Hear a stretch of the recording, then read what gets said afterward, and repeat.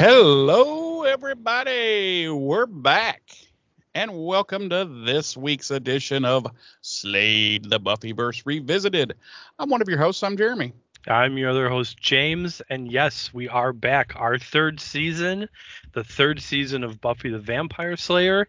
Time is flying, Jeremy. We're all. I mean, what would you say? Halfway through this season, we'll be halfway through the series. Yeah. So that's how math works. The math is mathing. The math is mathing. How were your holidays, James? Not too bad. Can't complain. How about yours? Pretty good, pretty good. I got some good loot from Santa Claus. That's good. He was a good fat man this year. That's good. Yeah. Speaking of good fat men, you sent me something. What? No, I didn't. Wait a minute. You called me a fat, you bastard. I did send you something. I sent you a Christmas present. It was just something I kind of saw last minute, and I was like, "Oh, this is James all day." So we decided to save it for today, so you could open live on the return broadcast. So why don't we do that? I did. I agreed to hold off on my childlike excitement and I see that. open it today. I do know it's a book of some sort. Right. Let's see. Wasn't any way of concealing that, really. There wasn't. It is Buffy the Vampire Slayer, Demons of the Hellmouth, a guide for slayers by Rupert Giles. By Rupert Giles, yes, indeed. I thought, wow, an in-universe book by the character, James's favorite character. He's got very nice. I had no idea this existed. Nor did I. When I came across it, I was like, what? Wow. And that's when I was like, oh yeah, James has got to have this. Very nice. A foreword by Anthony Stewart Head himself. Wow. Right? This is very nice. Well, thank you. I appreciate that. You are welcome, James. You are quite welcome. You are a fine co-host and a scholar and a gentleman, and I wish you a Merry Christmas. Thank you. I appreciate that, and Merry Christmas and Happy Holidays to you as well. I will put this on my bookshelf next to my copy of The Giving Tree and a Penthouse Collection. No, actually you know this because I've mentioned it to you before. I made a big push to go completely digital a while ago with music and everything, and I got rid of a bunch of books. I only kept a handful. So this will go up there next to the handful that I kept, and some of the ones I kept were The Giving Tree by Shel Silverstein, and A Die Hard Christmas, which is a illustrated retelling of Die Hard in the style of The Night Before Christmas. Yeah. I can't do I have a massive collection of books, vinyl, etc. I can't go the whole digital route. It's just not for me, sir. See if I can get a decent picture of this. That's quite lovely. That's sexy. That's sexy. Sexy boy. All right. Well, very nice. Again, thank you. You are welcome, sir. Let me address the elephant in the room. Obviously my camera has changed, my angling and whatnot, and I have a green screen behind me that's not being used. Had some lighting issues and whatnot. I didn't have time to futz with it too much this week. Hopefully next week I will have that resolved, and I will put some type of offensive pornography behind me or something while we record. No, I'll figure out something to put back there and just having fun, you know. You should figure out how to route my video to your green screen. Okay. We could do that. but I don't think so. I mean, I could be. It could just be me, but the more of me, the better. Right. Okay. So anyway, James, I failed to mention, because it's been so long. We will be diving into, ladies and gentlemen, season 3, episode 1, Anne, today. Yes, we will. Season 3. Wow. Season 3 already. Yes. How about if I give you some tasty dates and deets, Jeremy? Do that for us. Make them tasty and delicious. I will. As previously mentioned, we will be diving into Buffy the Vampire Slayer season 3, episode 1, the 35th episode of the series overall, and just some season 3 overall behind the scenes tidbits. Not a lot going on, but being that this is the 3rd season, we do get a revamped opening sequence that adds Seth Green to the regular cast, and includes the official Buffy the Vampire Slayer logo for the first time, and introduces the remastered theme song that will be heard in the opening credits for the rest of the series. Indeed. Our episode this week, as previously stated, is Anne. Our episode director is He Who Shall Not Be Named, and our episode credited writer is also He Who Shall Not Be Named. Our original air date was September 29th, 1998 on the now defunct WB network, and the episode pulled in 4.7 million households when it first aired. That is our Nielsen rating. Our regular cast, as always, includes Sarah Michelle Gellar as Buffy, Nicholas Brendan as Xander, Allison Hannigan as Willow, Charisma Carpenter as Cordelia, Seth Green as Oz, and Anthony Stewart Head as Giles. Our guest stars this week include Christine Sutherland as Joyce, Julia Lee as Lily, who fans may remember previously appeared in the first season as Chantrell. She was a member of the vampire worshipping cult that Buffy's 5th grade crush was a member of. She is playing the same character in this episode. She has just changed her name, and she will go on to make several appearances on Angel in the future, in which she was brutally murdered. Or is that not? No, did I make that up? I don't remember, to be honest with you. Oh wait, yeah, go ahead. Sorry, I think I'm thinking of someone. Yeah, I don't think it's her. Carlos Jacket as Ken, Mary Pat Green as Joan, Chad Todd Hunter as Ricky, and Larry Bagby III as Larry.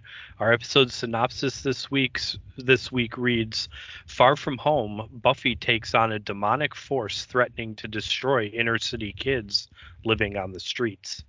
Wow. Why do they have to be inner city? I mean, in the inner city, but I mean they are in the inner city. I don't think these particular demons were too picky about where these kids came from, but probably not. My synopsis says Buffy, living on her own in a big city, assists a girl whose boyfriend has mysteriously vanished. Back in Sunnydale, Buffy's friends do their best to battle the forces of evil without her. So yeah, they pretty much there's no sense in recapping. We could just go right. We'll just skip right to Monsterology. Yeah, we're fine. Yep, we're good. Everything's good. Jeremy, why don't you dive us into the episode? I don't think so. I think I want you to take us into the cold open. Do you want me to? Okay. I do. Let me pull up my notes here. No, I'm kidding. I can take us into it. No, I'll do it. I got it. Not a problem. We open as all season openers should, and one of the Sunnydale cemeteries. Sorry. Easy for you to say. And we see that a young man by the name of Andrew Holick, according to the gravestone, is rising from his grave as a vampire. And we soon discover that Willow, Xander, and Oz have taken up Slayer duties in Buffy's absence. Unfortunately, they're not very good at it, and he escapes.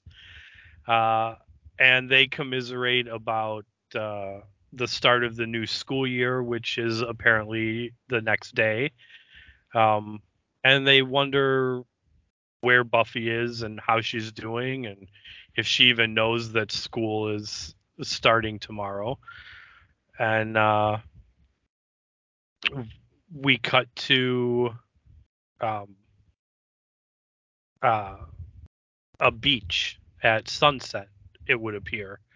And Buffy's standing on the beach. And as she's standing there, a pair of arms wrap around her, and we pan out and we see that it's Angel. And they have a brief exchange, and Buffy wakes up and gets out of bed, and we see that she's living in a little rundown apartment. Oh, sorry. Thought it was a crack house. We see that she's living in a little rundown apartment, and we know it's LA because we see some LAPD police cars across the intersection from the window she's looking out of. And our credits roll. That's our cold open. Yeah. Okay. So before we even get started, I've already got something to bring up. So she's wanting to get away. She had to run away after last season with everything going on. She, had to kill her lover, and she's wanted for murder. Her mother's basically thrown her out, yada, yada.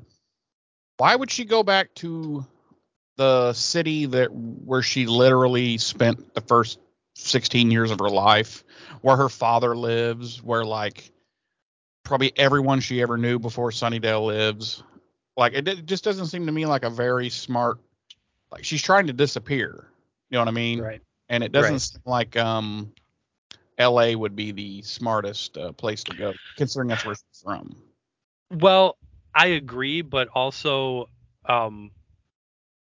something I took into consideration, because I thought that too, but I would venture to say that LA is probably very much like any other major metropolitan city, in which you've got LA proper, the city, like here you've got Chicago proper, and then you've got the outlying areas. It's still Chicago, but it's a suburb of Chicago, River North, Lakeview, but it's not actually in the city proper. My guess is that's how LA is set up, and Buffy and her entire world pre-Sunnydale was probably in one of those LA suburbs, Yeah, I would. So, I don't know. I'm just saying, for me, if I was trying to disappear, I would not go back to a place that I had ever been, ever, that anyone would possibly know me. It just seems. Of course, she is a teenager, so right. Probably going somewhere that she still felt somewhat at ease and comfortable, I guess. Right. Although she has taken up residence in a crack house. I don't know if we ever see that it's actually that bad. Well, she leaves at one point, and we see a guy dead in the hallway with a needle in his arm. No, we don't. Oh, we don't? We don't see that? We don't. We don't see okay. Okay. So we come back from commercial, and it's the next day, and school has started up in Sunnydale. Willow's in the hall, and who shows up but Oz? And she's like, "The fuck, homeboy? I thought you graduated." Or why are you here? And he's like, "Oh yeah, you remember when I didn't graduate?" She's like, "No, I don't fucking remember that." And he's like, "Yeah, I didn't graduate."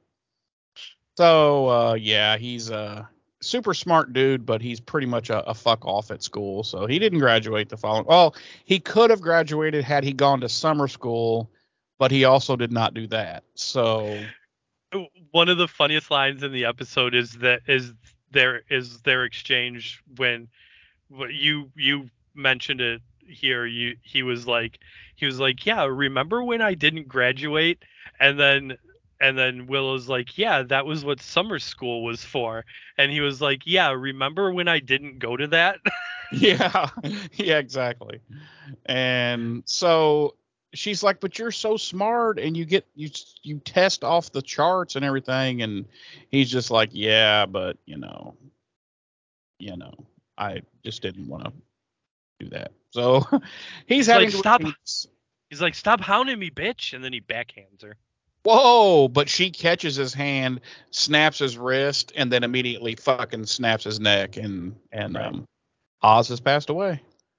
But no, he so yeah, he's gonna have to repeat his senior year. So, which obviously I feel like they did this because they were like, oh shit, well now that Oz is part of the crew, we need him to be. We don't need him. We don't want him to being ahead of them, like not in school all day while they are in school. And I'm like, when you started the character, why didn't you just fucking make him the same age? Like, why Right. did you start him a year ahead anyway? You know? My assumption, and I don't have anything to back this up because I didn't look into it, and I've never heard anything about it. But my guess would be that Oz becoming a regular character is very similar to Spike becoming a character, where Kind of by accident. Yeah. right, where perhaps he wasn't meant to be around more than a few episodes, but his popularity with the fan base kind of necessitated his being brought on as a regular character.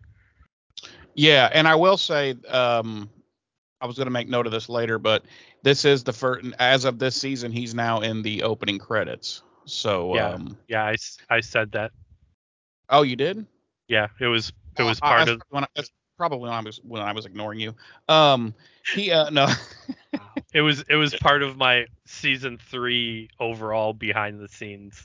yeah, I was definitely ignoring you at that point. Um, Wow. actually, I was on mute and I was eating a Three Musketeers bar. But anyway, um, uh, It's so good yeah, for the listeners to know nothing's changed over the last month. oh no, not at all. We're getting right back into our normal stupidity. Um, so yeah, they have that conversation. They go off.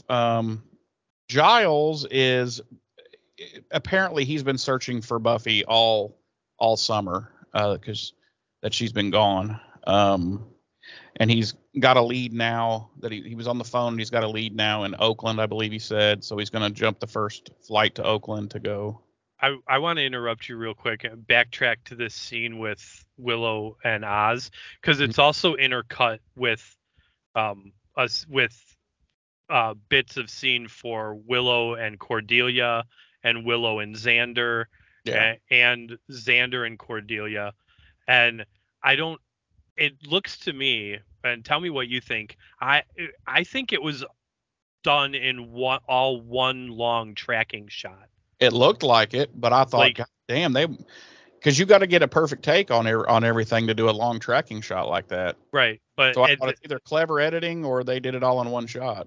I think I couldn't find anything about it, but it really looks to me like they did it in one long tracking shot, Yeah, which because is damn that was impressive. something. Yeah, well, yeah, because that was something that got really made famous by ER, the Right. show ER. They would have long, like 15-minute long single tracking shot deals with multiple people and things, and I was like, that takes some fucking that. Yeah, that's Yeah. impressive. Yeah. Um, but yeah, so Giles is heading off to hop the first plane to Oakland to go check on this lead. Apparently, he's had several other leads throughout the summer that didn't pan out, but this one is something about a younger girl fighting vampires. So he's hopeful that this might be the Buffster. And we see that Xander and Cordelia, they haven't seen each other yet. They haven't seen each other all summer because Cordelia runs into Willow, and she's been in some, I don't know, some rich person vacation all summer. And they're both very clearly can't wait to see each other, but they haven't thus far. And when they finally meet up, they're very awkward. They say a few words to each other, and then they both walk away angrily, basically. So shit's not perfect in the Cordelia Xander front. Then we cut to a diner, I guess you could call it. They're in L.A., and it's called Helen's Kitchen. And who is working as a waitress but Buffy, or as her name tag says, Anne. And she goes up to a table, and there's a couple of homeless-looking teens there, and she's taking their order, and they're all over each other, and they're annoying. Let's just be honest. They're being very annoying. And he like pulls out this pocket full of like change. He's like, "What can we get for that?" And I would have been like, "You can get the fuck out with that. It's what you can get." But they ask something about, I think he says, or she says, cake. Lily asks if they can get cake. Yeah, and what's he say? Don't be stupid. And I was like, oh. Yeah, he's like, don't be stupid. We have to eat healthy. And I was like, dude. Yeah, I was like, dude. Wow. And he's like, how about pie? And I was like, right. Fucking hell. So Buffy's like, well, pie's got fruit in it. Yeah, and Buffy's like, well, we have peach pie. There might actually be some peach in it. And so I guess that's what they're getting. And he like he's like, oh, hey, look at this. Look, check this out. And they blew all their money on this, on like a matching tattoo where they put their arms together and it says Lily and Ricky. And then it says, are idiots, underneath it. But, so, Buffy's like, oh, yeah, cool. Good for you, dumb shits. And the girl starts questioning Buffy. She's like, don't I know you? And da-da-da-da. And Buffy's like, no, you don't. And fuck off. And Buffy leaves. And, she goes up to the, another waitress there. And she's like, I'm not feeling good. Can you cover for me? And the old lady's like, yeah, sure. And Buffy just immediately takes her. She's already like taken her, like apron off before the lady even says yes. She's just assuming, look, old bitch, I'm leaving. So, you kind of get the idea that Buffy does recognize this girl and is like, oh shit, I gotta get the fuck out of here. So that's kind of why she bailed out. And so she's kind of roaming the streets a little bit later. And she passes this elderly, like homeless looking woman who's like slumped in a doorway. And all she's saying is, I'm no one. I'm no one. And Buffy's like, oh, okay. That's all right. That's cool. And we cut to Sunnydale, and Giles is, or no, I'm sorry. I just, yeah, sorry. Jumped up backwards to my notes. That night, Lily finds Buffy on this. They kind of, it looks like they run into each other, but I have a feeling like Lily's been kind of searching for Buffy, and runs into her, and that's when she kind of says, she's calling her Anne. She's saying Anne, and then she says Buffy, and that's when Buffy stops and like she's like, oh fuck, and she's like, yeah, I thought it was you, and they talk about the deal that you were talking about where it was the episode where she was part of that vampire worshipping cult and all that. And Buffy's like, yeah, I fucking remember, you dumb bitch. And I've already saved you once. What do you want? And she's like, they talk for a while about their lives in Sunnydale and whatnot. And Lily's just a pathetic loser. I mean, she just bounces from guy to guy who takes care of her. And she's just sad. And she's like, oh, hey, there's this rave and, we should go to it. And, but I don't have any money. And basically she's saying, hey, you want to go out, and you pay? That's basically what she's saying. And Yeah, yeah. and Buffy's like, yeah, not so much. And she feels bad though. She's like, but here, I've got the money. I'll give you the money, and you and Ricky can go. And at just then, this old man walks past him, kind of like bumps into him, and he's just in a daze and kind of just strange looking. And he's saying the same thing that old woman was saying. He's like, I'm no one. I'm no one. And Buffy she's like, what the fuck? And he gets out in the street and just kind of stops and is all dazed and confused and goofy. And here comes a car, of course, like barreling down the street, doing like 300 miles an hour for no apparent reason. And so Buffy like drops her purse and shit and fucking runs out there and shoves him out of the way. And then she gets fucking housed by this car, just fucking smashes up the windshield, flies up in the air, the whole 9 yards, hits the ground and is pretty much fine. And all the passersby and come running to her aid, and the guy who hit her comes out and everything. And she when just he realizes she's fine, he dumps gasoline on her. Right? And And, and he lights a and match. lights her on fire. Yeah, and she's like, "Oh, why did you do that? So what the fuck?" And then he pulls out a stick out of his jacket and a marshmallow Mm-hmm. and starts roasting a marshmallow while she's burning alive. And I'm like, Yeah. What am I watching right now? And then I realized it was Faces of Death. So no, so anyway, all these people are crowding around, and Buffy's like, I got to get the fucks out of his before they figure out that I just got hit by a car doing 300 miles an hour and I don't have a scratch on me. So she goes bailing, and we run into this creepy fucker named Ken, who we've seen kind of before, where he's passing out like flyers to all the seemingly downtrodden, hopeless loser fucking homeless teens and shit. Well, he runs into her and they run into each other, and he gives her one of those flyers and is giving her this fucking bullshit spiel. It's called the family home, and he's like, you should come, and oh, blah blah blah. Gives her that bullshit spiel. Sounds like a crazy religious cult, but we'll come to find out it's even worse. So she's like, yeah, okay, thanks. And then for some reason, she just punches him right in the Adam's apple, and he starts choking and spewing blood up, and she just fucking walks away like, bitch. Yeah. And she's like, choke on that, Ken. Yeah. The show it's taken a really weird turn here in the third season. Yeah. Well, then we cut to the Bronze, which, God, I don't think we saw the Bronze like in the last 4 episodes of last season, did we? Nah, it's been a hot minute. It's been a hot minute.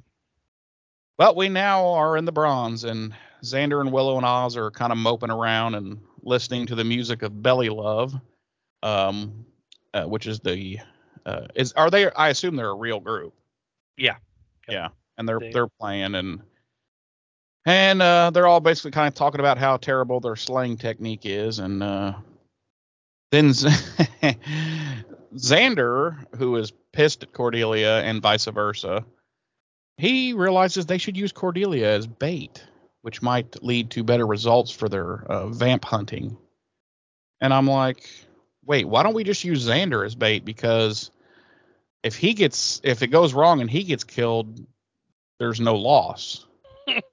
If Cordelia gets killed, I mean, I love Cordelia. I don't like Xander, so we should be using Xander as bait.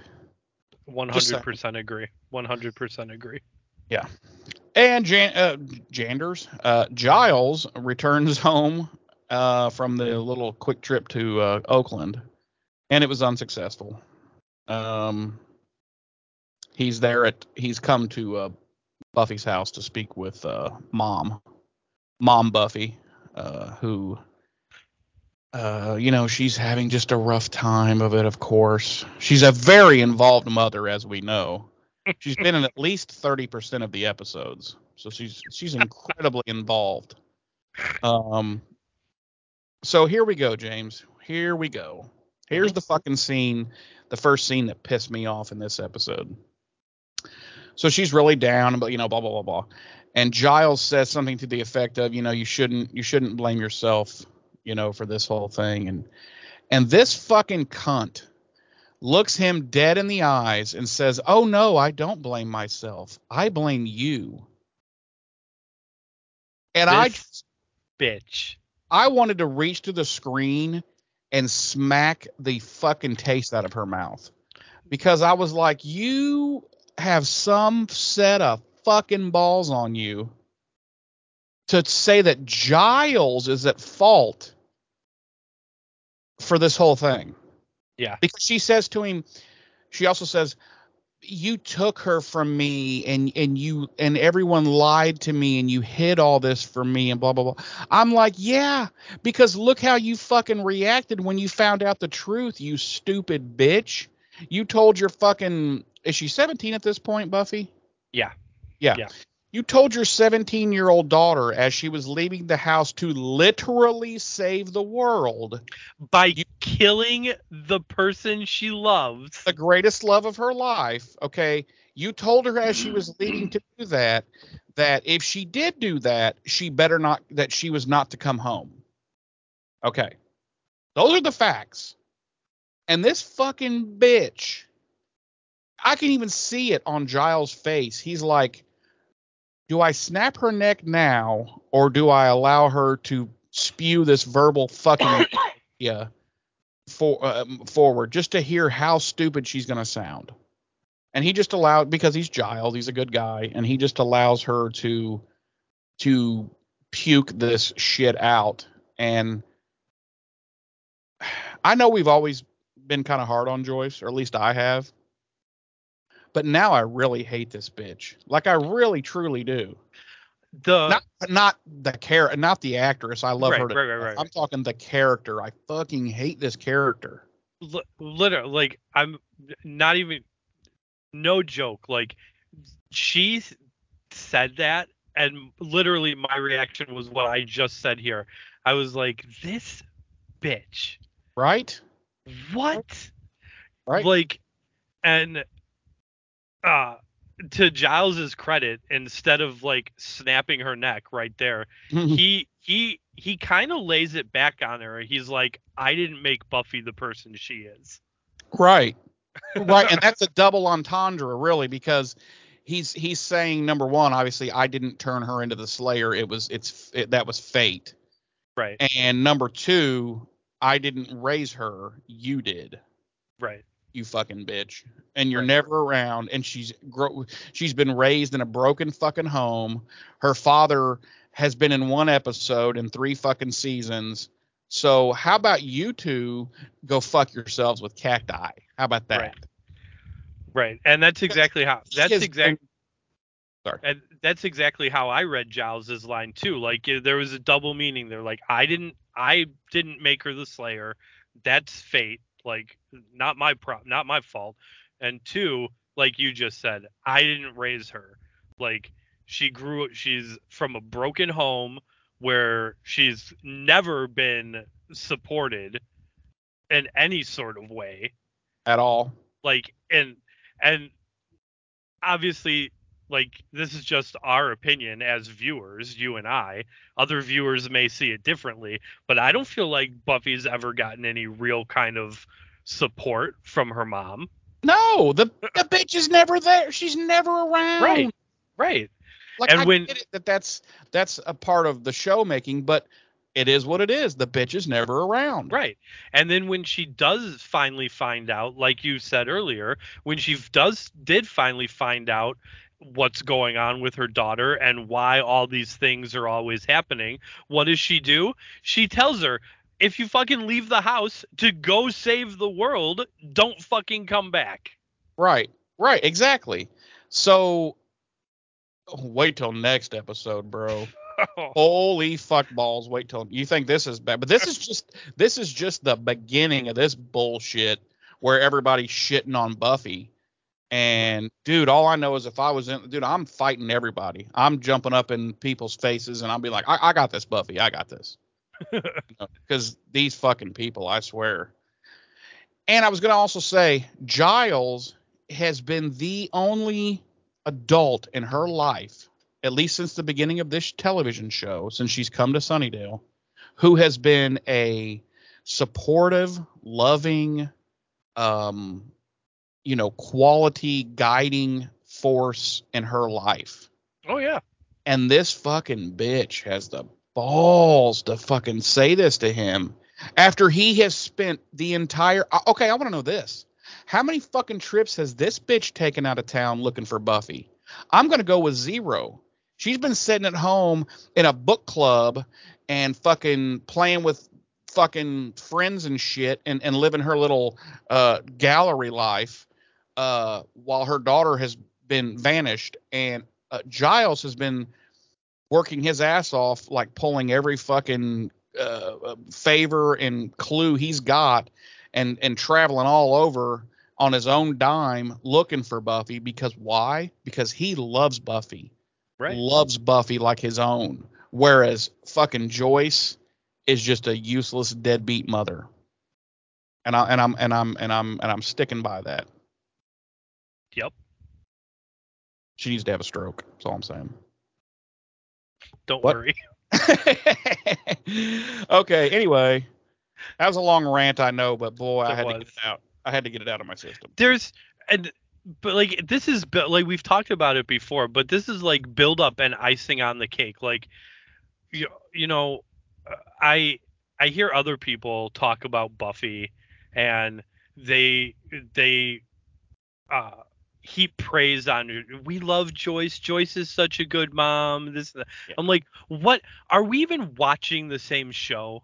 Exactly. I'm like, if you're gonna sit there and worship Joyce and act like she's actually some good mother, I hope you don't have kids because you're probably a shitty fucking parent. And B, are we even watching the same fucking show? Because I don't think we are. No. Because even when Joyce is around, which as we've discussed is not very often, she is a horrible mother. Yeah. She's not supportive at all. All she's interested in is Buffy doing what she says for no real reason. Right. So fuck. I love Christine Sutherland. Don't get me wrong. Love her to death. Yeah. But Joyce Summers can go fuck herself. Fuck that bitch. Fuck that bitch. And a lot of this is to be blamed on the writers, quite frankly. Oh, sure. Because they could have made her a very powerful, strong force in Buffy's life, and they opted not to. Because I know they wanted to have the Giles character, but they could have had both. They could have, right? But for whatever reason, they chose this as, I guess, and I'm like, okay. So anyway, we cut back to L.A. now, and would you like to take over, James? Do you know where we are? Yeah. Okay. Correct me if I'm wrong. We cut back to LA, and Lily shows up at the diner to speak to Buffy, and she tells her that Ricky's been missing for well over a day. And oh wait, pause really quick. Sure. I wanted to ask you this earlier when the characters were first introduced. What do you think Ricky's last name is? Nelson. Oh, I was going to go with Bobby. But, I don't know. Yeah, I mean, I don't know what that says about each of us. You went with the Talladega Nights reference, and I went with the Ozzie and Harriet. Ozzie and Harriet. Which there's a whole bunch of young folk right now who might be listening to us who went. I'm sorry, Ozzie. Ozzie. What? I thought her name was Sharon. What? Yeah, Sharon. So yeah, I don't know what that says about each of us. That we're both nerds. So yeah, she tells Buffy that Ricky's been missing for well over a day, and she's worried about him. And Buffy kind of at first like doesn't want to hear it. She's clearly like, oh my God, how many times do I have to fucking save you? Right. Like, I so don't care about your dork loser boyfriend. Right. Um, Please go away forever. and she Lily eventually convinces Buffy to help her, and uh, they end up going to a local blood bank that Lily and Ricky go to frequently to donate blood to make some extra cash. And according to the lady they talked to there, Ricky hasn't been there in the last few days, and And this bitch is suspect from like jump. Like we come to find out some things, but like as soon as I saw this nurse or whatever she is, I'm like suspect. right. She's just putting off that vibe. Um, so Lily and Buffy agree to kind of split up and individually check out some places that they frequent and meet up at Buffy's apartment later. Then we cut to an abandoned building, and Buffy goes inside, and um, she's looking around, and she stumbles across a old man uh, dead on the ground, and there's a bottle of drain cleaner next to him. And Isn't it the same? Am I wrong, or is it the same old man that she saved from getting hit by the car? it is the same Oh, old man, yes. okay. Um, uh, which is initially, I'm guessing, why she goes over to check on him, because she recognizes him. Okay. So he's got the empty bottle of drain cleaner next to his head, and kind of intimating that he drank it. And Like, what a fucked up way to kill yourself. Right. Drink a bottle of bleach. And she's kind of examining, for lack of a better word, the body, and she sees the tattoo on his forearm. It's Ricky's tattoo. That's the half a heart, and has Lily's name in it. The match to Lily's tattoo that they showed Buffy earlier. So this clearly Ricky. This dead old man is Ricky. And he's like, what would you say, in the 70s? He's about 80. 80? Okay. Yeah. Ricky was like 18, 19. Right. Late teens, early 20s at most. Yeah. But yeah, Buffy does say, does tell Lily that this guy looked like he was about 80. So. And the fucked up thing is, for whatever reason, she pours gasoline on the body and just lights it on fire. Right. Like, she's what's the point? Viking funeral up in here. Right. Like, what's the point of that, Buff? Come on. Right. I mean, what's with everybody burning shit this week? Right. So we cut back to Buffy's apartment, and Lily's there, and Buffy shows up, and Buffy's all like, "Sorry, sis, your boo's dead." Oh my God. Oh Jesus. This scene too, bro. But you go right ahead. Lily's kind of refusing to believe it, and Buffy, tells her, the weirdest thing about it is that this guy was like 80 years old. It was like something, sucked the life right out of him. And Lily asks if it was vampires, and Buffy's like, no, vampires can't accelerate the aging process like that. And then Lily, this whore who has already had her life saved by Buffy once, proceeds to blame Buffy. She tells Buffy that it's her fault, and she brought this here with her when she came to LA. And then she storms out of the apartment. And who does she run into but our good friend youth pastor Ken, Yeah, creepy youth pastor Ken. and they're talking, and he's all like, come to the family home, da da da da da, and he's They have like, hamburger helper and molestation there. right, um, he's like, if you don't like hamburger helper, we have tuna helper, And if you don't like tuna helper, we also have molestation. and if you don't like being molested, too bad. Too bad, because you're now part of us. Now wear this cloth. Um, and he tells her that whoever told her Ricky was dead was telling her a tall tale, because Ricky's alive and well and staying with him at the family home. So Lily, of course, goes with Ken to the shelter, and at that point, we cut to Buffy having broken back into the blood bank after it's closed, and uh, she's going through the files, and she finds Ricky's, and um, uh, the word candidate is written in his file. So she starts. Which, by the way, really quick, this is a goof 'em up. Go ahead. Did you happen to see his form, where she had written candidate? What about it? It says Sunnydale Blood Bank on it. Yeah.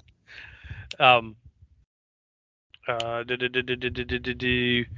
Um.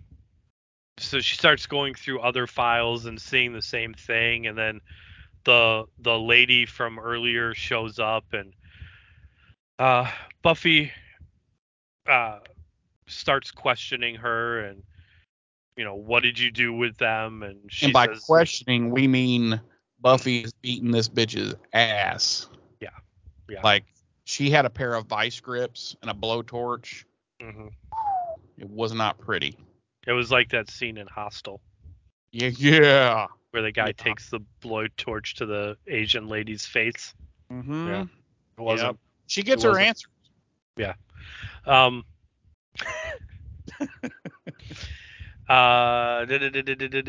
So Buffy questions her, and she says she didn't do anything with them. She just gave their names to uh, him. And Buffy's like, who the fuck is him? I'm not playing the pronoun game with you right now, bitch. Yeah. And then she fucking burns her again with the blowtorch. Right. Um.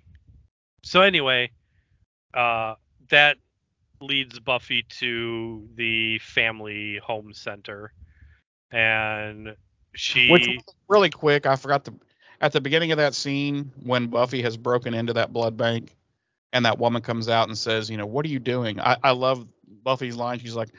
She's like going through the files and she's like, oh, I've just broke into your office and I'm going through your files. Yeah.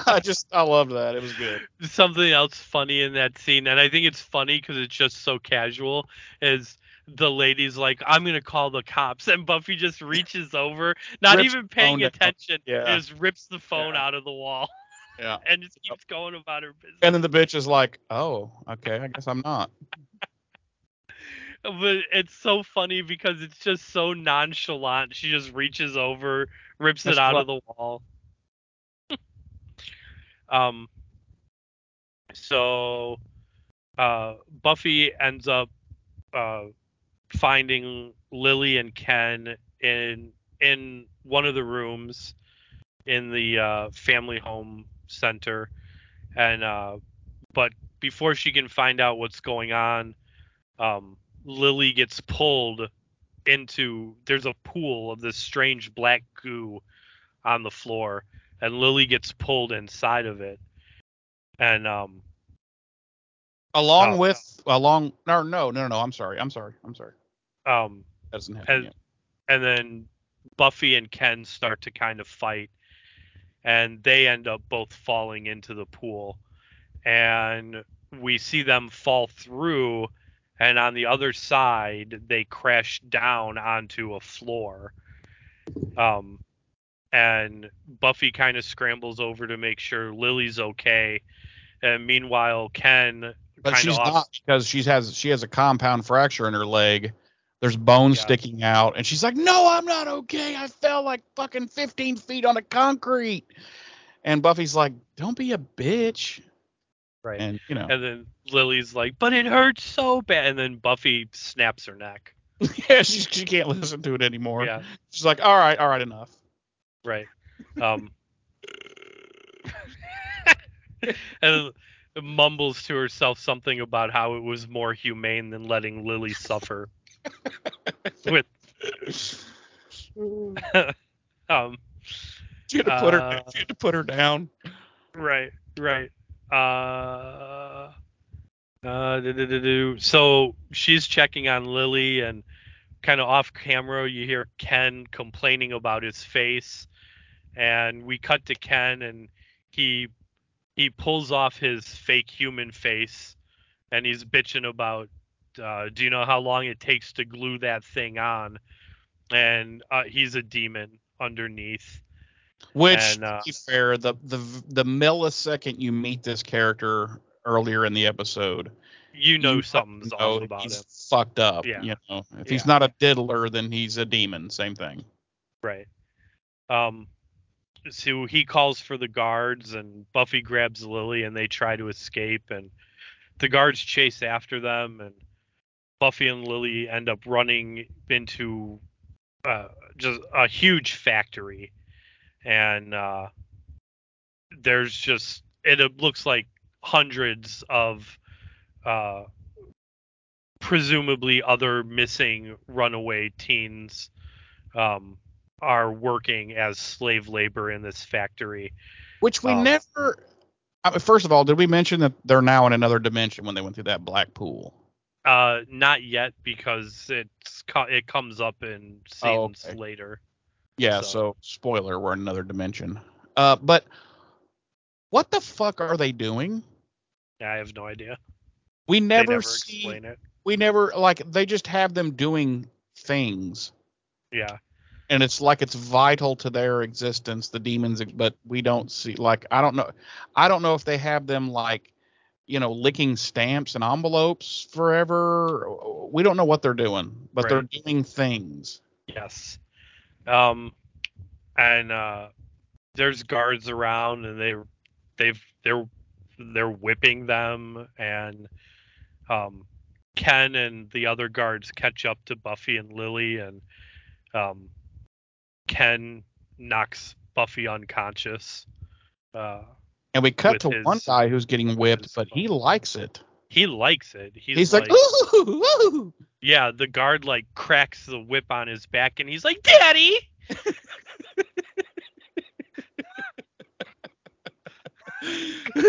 He's like, more. Right. I mean, no.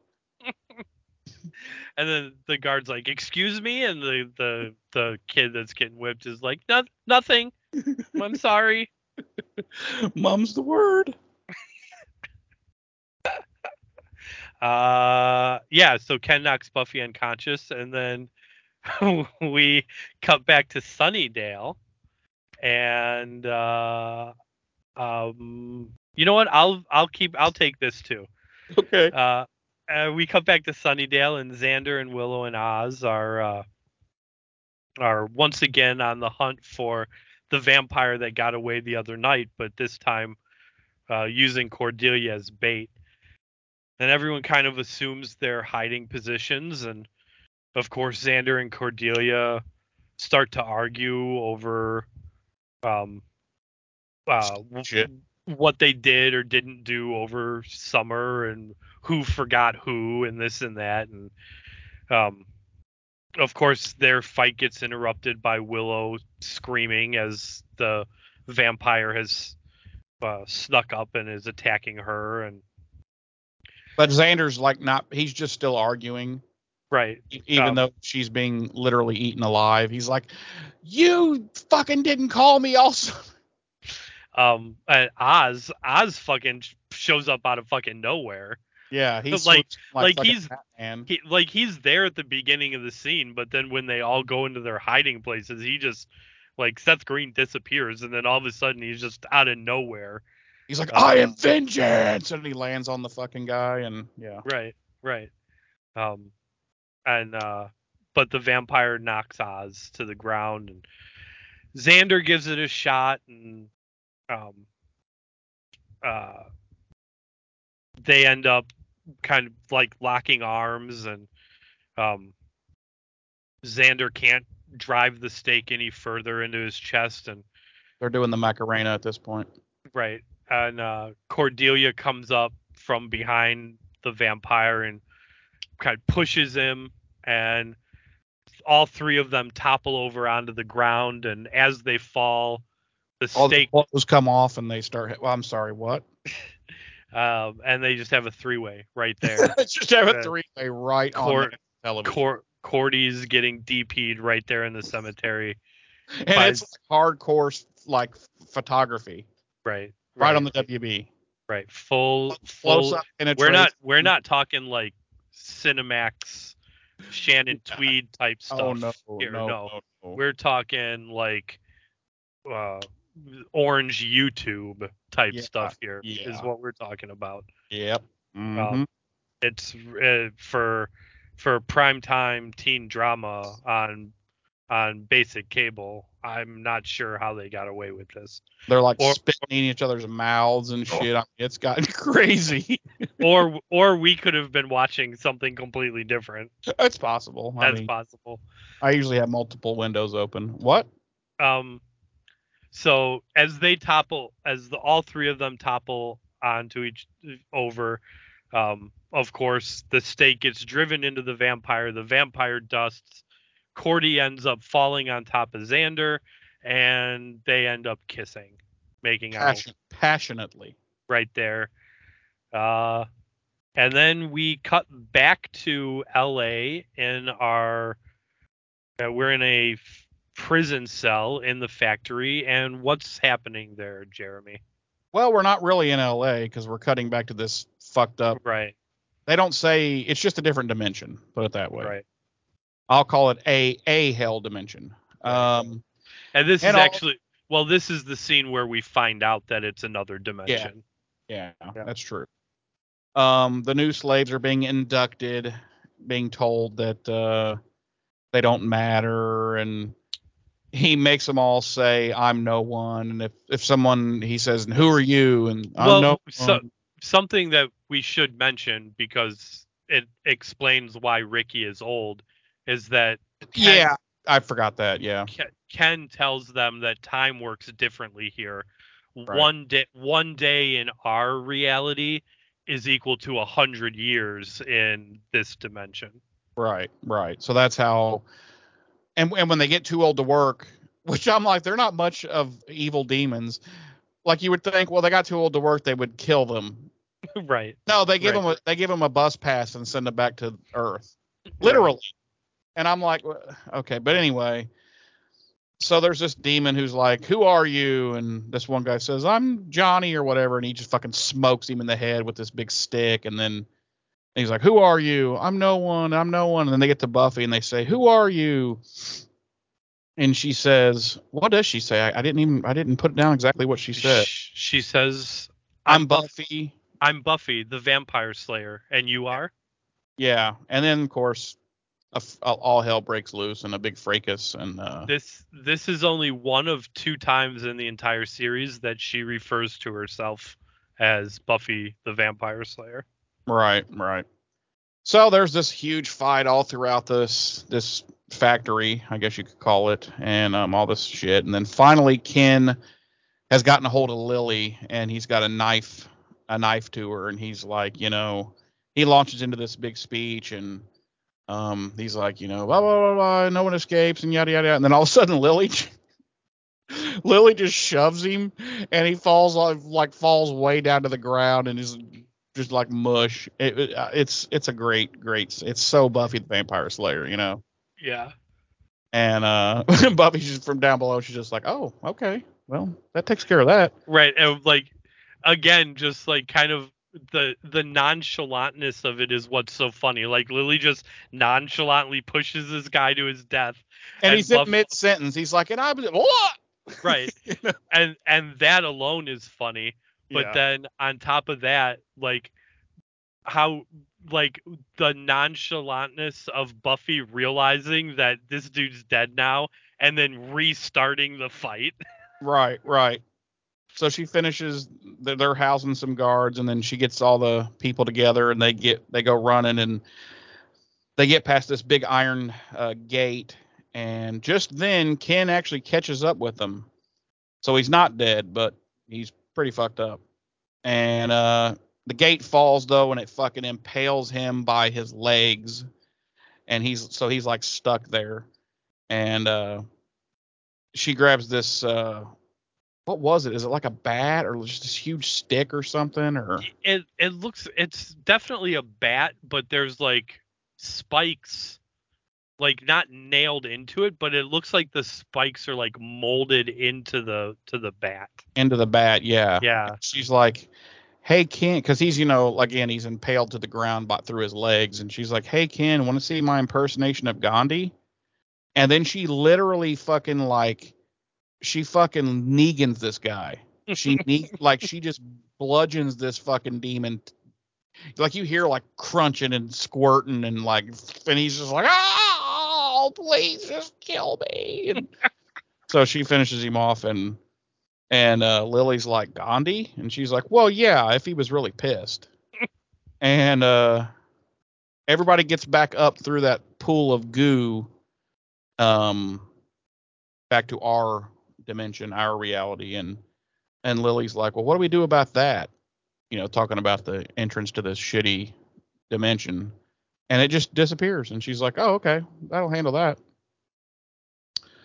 So anyway, then we cut. I guess it's the next day. We cut back to the crack house where Buffy's been living, and she has gotten dressed into her Buffy clothes and has packed up, and she's apparently going to head back to Sunnydale to you know try to fix things there. And Lily's there, and she's going to let Lily take over her identity as Anne.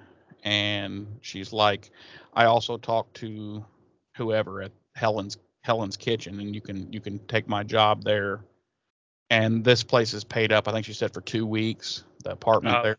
3 weeks. 3 weeks. Okay. And Lily, and yet still Lily is so fucking unthankful. She's like, I can't really take care of myself. And I wanted Buffy to be like, well, fuck, I'm not your fucking mom, okay?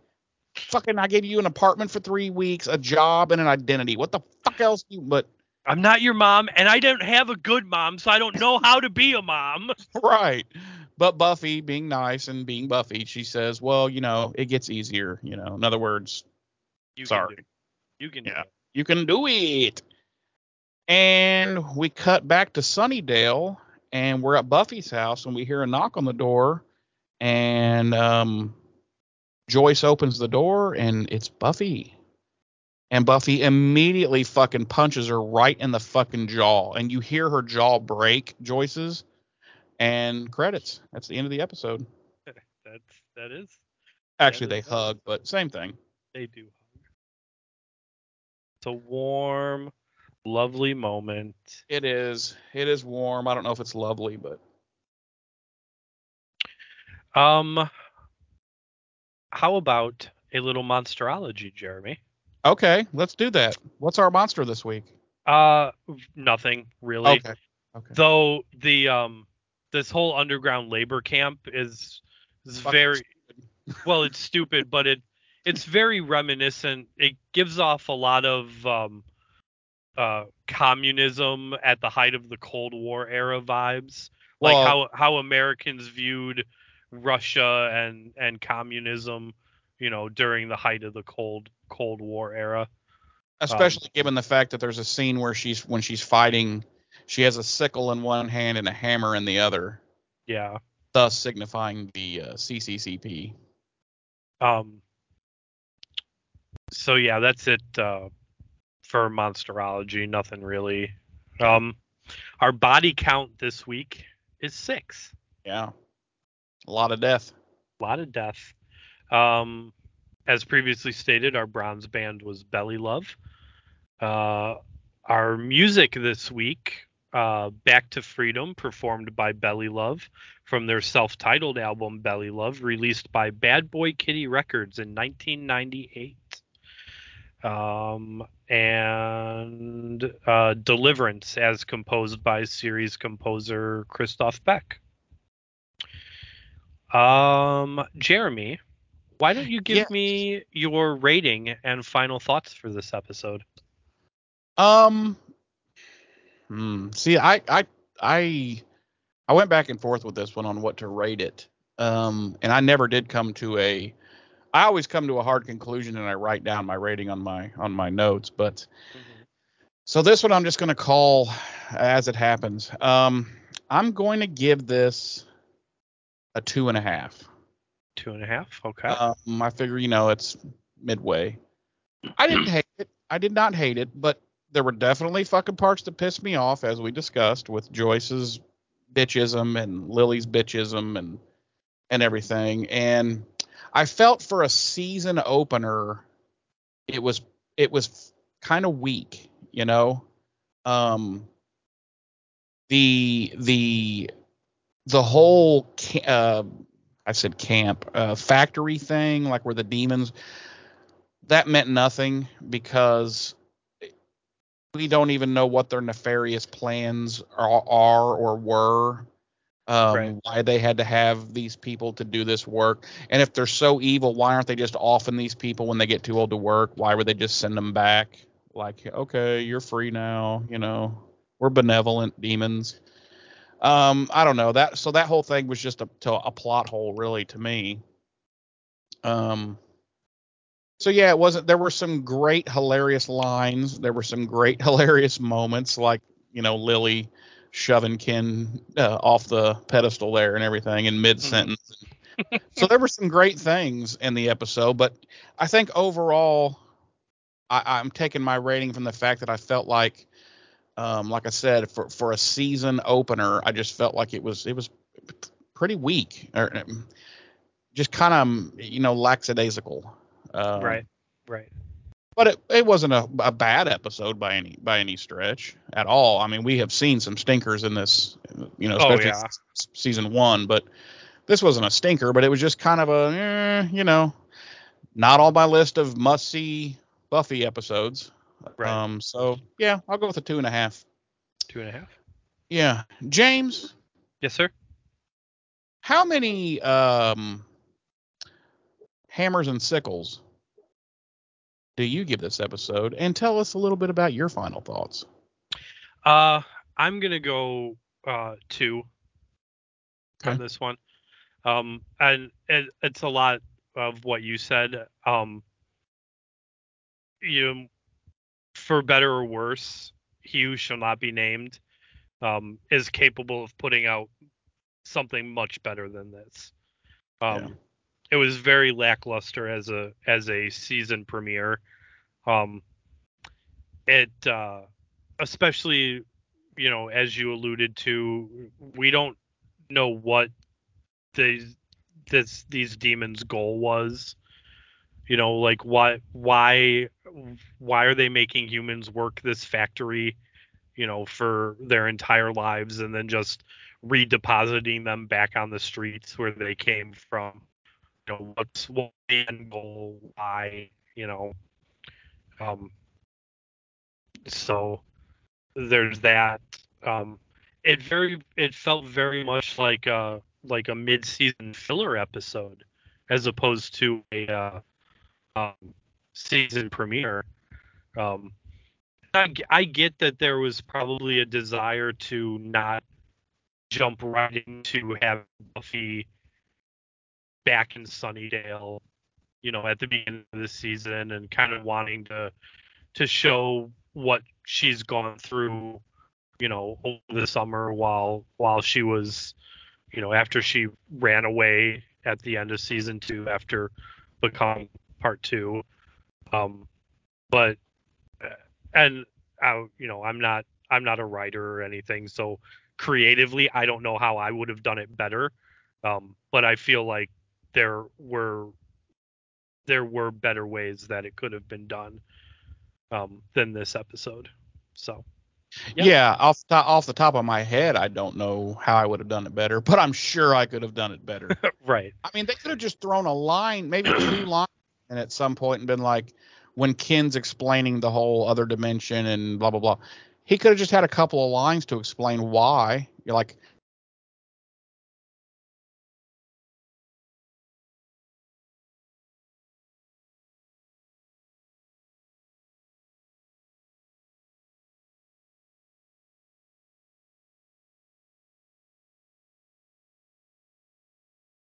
and shit. I don't know what the fuck they had him doing, but Right. swing and a miss. And the sickle like weapon that Buffy was fighting with that you keep alluding to is actually called a hungamunga. Oh, okay. Well, hungamunga you too. uh, um, I think for my money, next week's episode, Dead Man's Party would have been a better season premiere. Except for the fact that like 20 minutes of it just fucking pisses me off. Right. Which we will discuss in detail. Right. But yeah, I still think that would have worked better as a season premiere. Yeah. You know, like yeah. I mean, I had no problem with the setting or the fact that that we're dealing with Buffy in LA, still hiding out and whatnot. None of that. It's just the B plot was just weak. Right. You know? Right. It wasn't season. Like we said, it wasn't season premiere material. Yeah. Like I would have been fine if there hadn't been a B plot. If it like there hadn't been.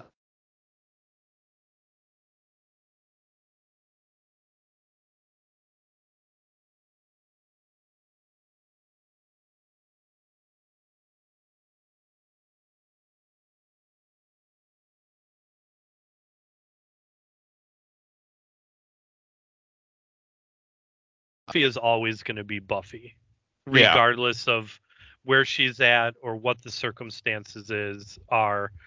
You know, when push finally came to shove for her, she ended up being Buffy. Yeah, the good guy. What's that? There's some saying, but basically, a good guy's always a good guy. You know, no matter or when. So right. So so I did enjoy that.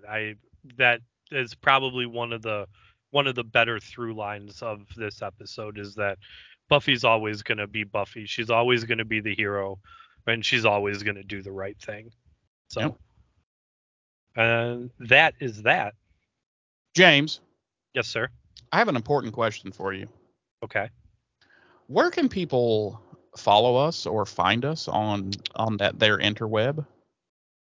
Well, Jeremy, if our listeners and viewers are so inclined, they can go to BuffyRevisited.com. Okay. And there they will find a link to our email address, which is BuffyRevisited@gmail.com. And they can email us directly to discuss Buffy or Angel, or the series overall, specific episodes, and everything in between related to Buffy and the Buffyverse. We would love to hear from you. They will also find a link to our Facebook page. They will not find a link to our Twitter because we do not have one. Right. Did you remove the link? Why do we not have one? No, I didn't. I better do that. Why do we not have a Twitter, James? Because Elon Musk sucks. Hashtag fuck Elon. Okay. Yeah. So there'll be a link to our Facebook where they could go and leave us messages, comment on any of our posts, reach out to us that way. Again, we'd love to hear from you. So yeah. All right. Well, next week we will be diving into season 3, episode 2, Dead Man's Party. And I can't wait because I have a lot to fucking say about that episode. James, any closing words? Any final thoughts? No, just glad to be back. Glad to Me be too. back on this. Looking forward to the rest of the season. I feel like we said, I think we got a little bit of a dud to start off with here for season opener, but